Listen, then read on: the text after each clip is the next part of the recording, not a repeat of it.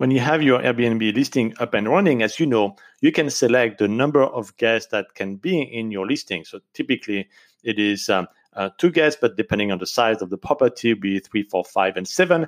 And you can set a price per guest per night. So depending on the market that you're in, you can set a specific price to make sure that you're well covered for the additional cleaning, the additional insurance liability that you have, and so on.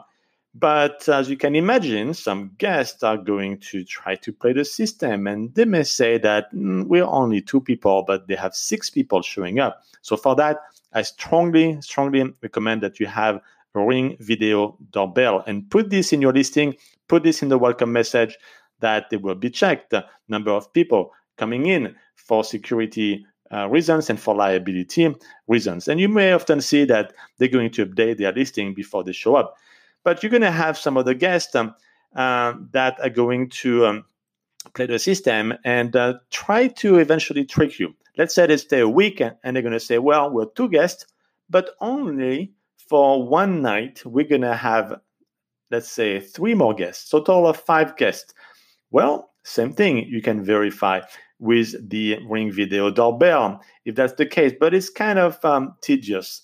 And you have 2 options when they would come up with this scenario. One is you can tell them that they need to update their reservation and that they put 5 guests for the entire stay. And that is the norm that you play with. And they may push back, maybe a more advanced guest, and know that Airbnb can do even better for them, better pricing. And they may be willing to pay only for that one night for the 5 guests. And in this case, you have to send them a request of payment through airbnb.com/resolutions for this particular guest, just for that one night and for that number of guests. And this is actually a common issue you would see like for Thanksgiving, for example, where they would have like family members just for 1 or 2 nights. And that is something that Airbnb totally explained, because as of today, Airbnb does not give the option for the guests to put the number of guests per night for the entire stay. And by the way, that would be way too complicated. I mean, there's no hotel, no website like Expedia that has this option to specify number of guests per night. And that is something where they have this flexibility on Airbnb compared to the hotel industry. And that's also one reason they would come on Airbnb. So you can show also this flexibility to the guest through this airbnb.com/resolutions to collect the payment, ideally before they come. I strongly recommend this, but definitely don't ask the money after they leave. It's going to be much more difficult for you to get the money. So do it before.